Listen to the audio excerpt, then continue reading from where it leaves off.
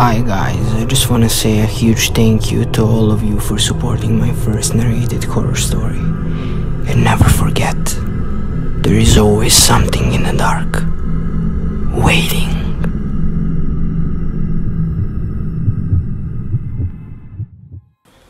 This happened a few years ago, in my old one-person flat. I had a strange feeling that something wasn't right for a few days. Like, I was sure that the food in the fridge was less than I put back the last time. I found pillows from my couch on the floor, stuff like that. I lived alone back then, so there wasn't anyone else with access to my flat, or so I thought. Well, one night I woke up around 1 in the morning, sweating, and even though I didn't remember, I was pretty much sure I woke up from a nightmare. I decided to take a shower, so I put my phone up in the bathroom for music, turned on the water, and enjoyed my shower. A few minutes in, I heard the door move. I never close it, but it still never moves. I took a look at the shower curtain and I saw a shadow against it, and a look at my phone confirmed someone was there, since I could clearly see a reflection in my screen that showed someone standing next to the shower curtain. It took me a lot not to scream and to keep acting like I didn't see anything, while silently taking the shower head off the holding and turning the water all the way to hot. I'm still kinda impressed of what quick thinking. How water got really hot when you cranked it all the way to hot, and a few seconds later steam was rising and the water hurt my feet flowing to the drain. I turned around, ripped the shower curtain open and held the shower head right at the person behind. It was a woman. She screamed in pain. I whacked her in the face with the shower head and jumped out of the shower and ran to the door, taking the key out of the lock and locking it close behind me. A little later, she started to bang on the door, but the door didn't give. Thanks God for German quality work. I called the cops and went to the kitchen to get my big kitchen knife, just for safety. I felt like my throat was closing up when I saw it missing and realized there is only one place where it could possibly be right now. The police came and arrested the woman, who turned out to have been the former person living in the flat and was evicted after not paying rent, since she made a copy of the key and came into the flat when I was at work and sometimes at night.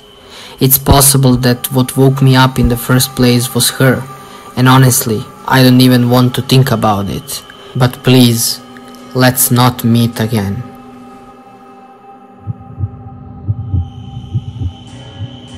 This literally just took place no more than 30 minutes prior to me typing this. I'm tripping complete balls.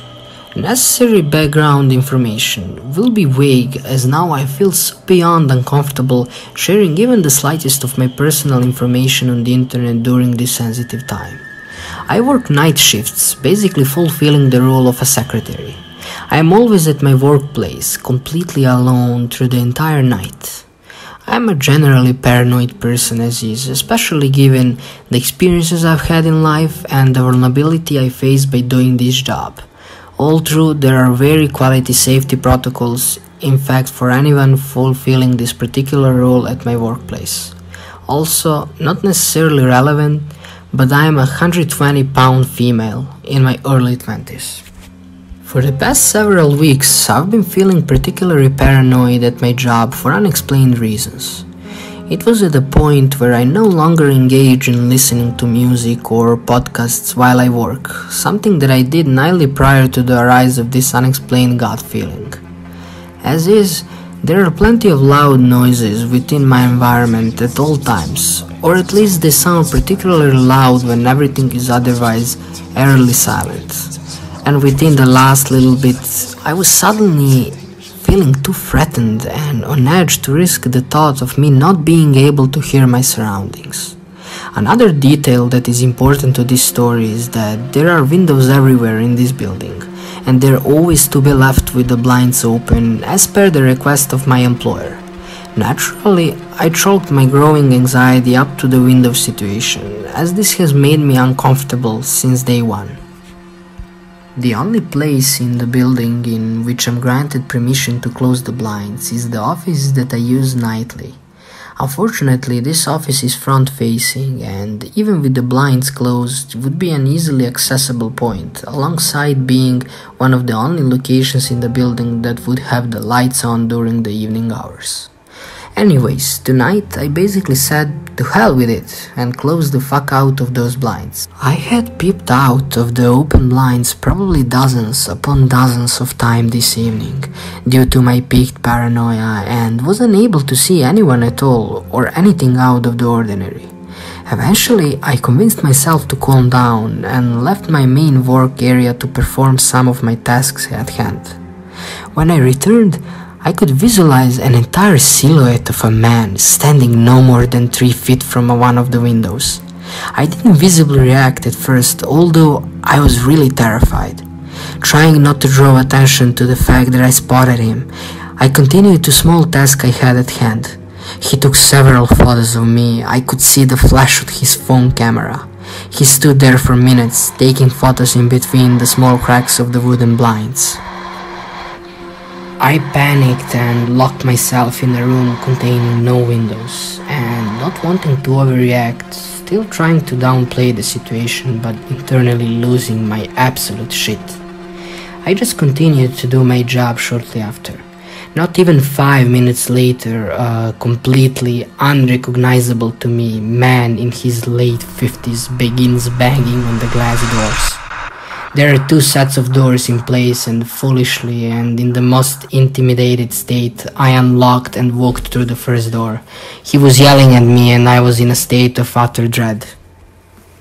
We are now face to face with nothing separating us but a thin pane of glass. This man starts demanding that I let him in to use the vending machine in our lobby. Spoiler alert, we don't have a vending machine. When I refuse him access to the building, he begins to yell, taking more photos of me, obviously assuming with sound reason that this had to have been the same man.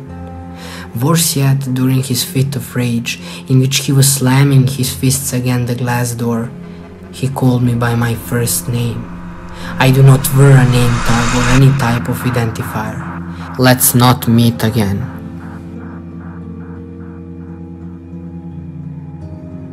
There is always something in the dark, waiting.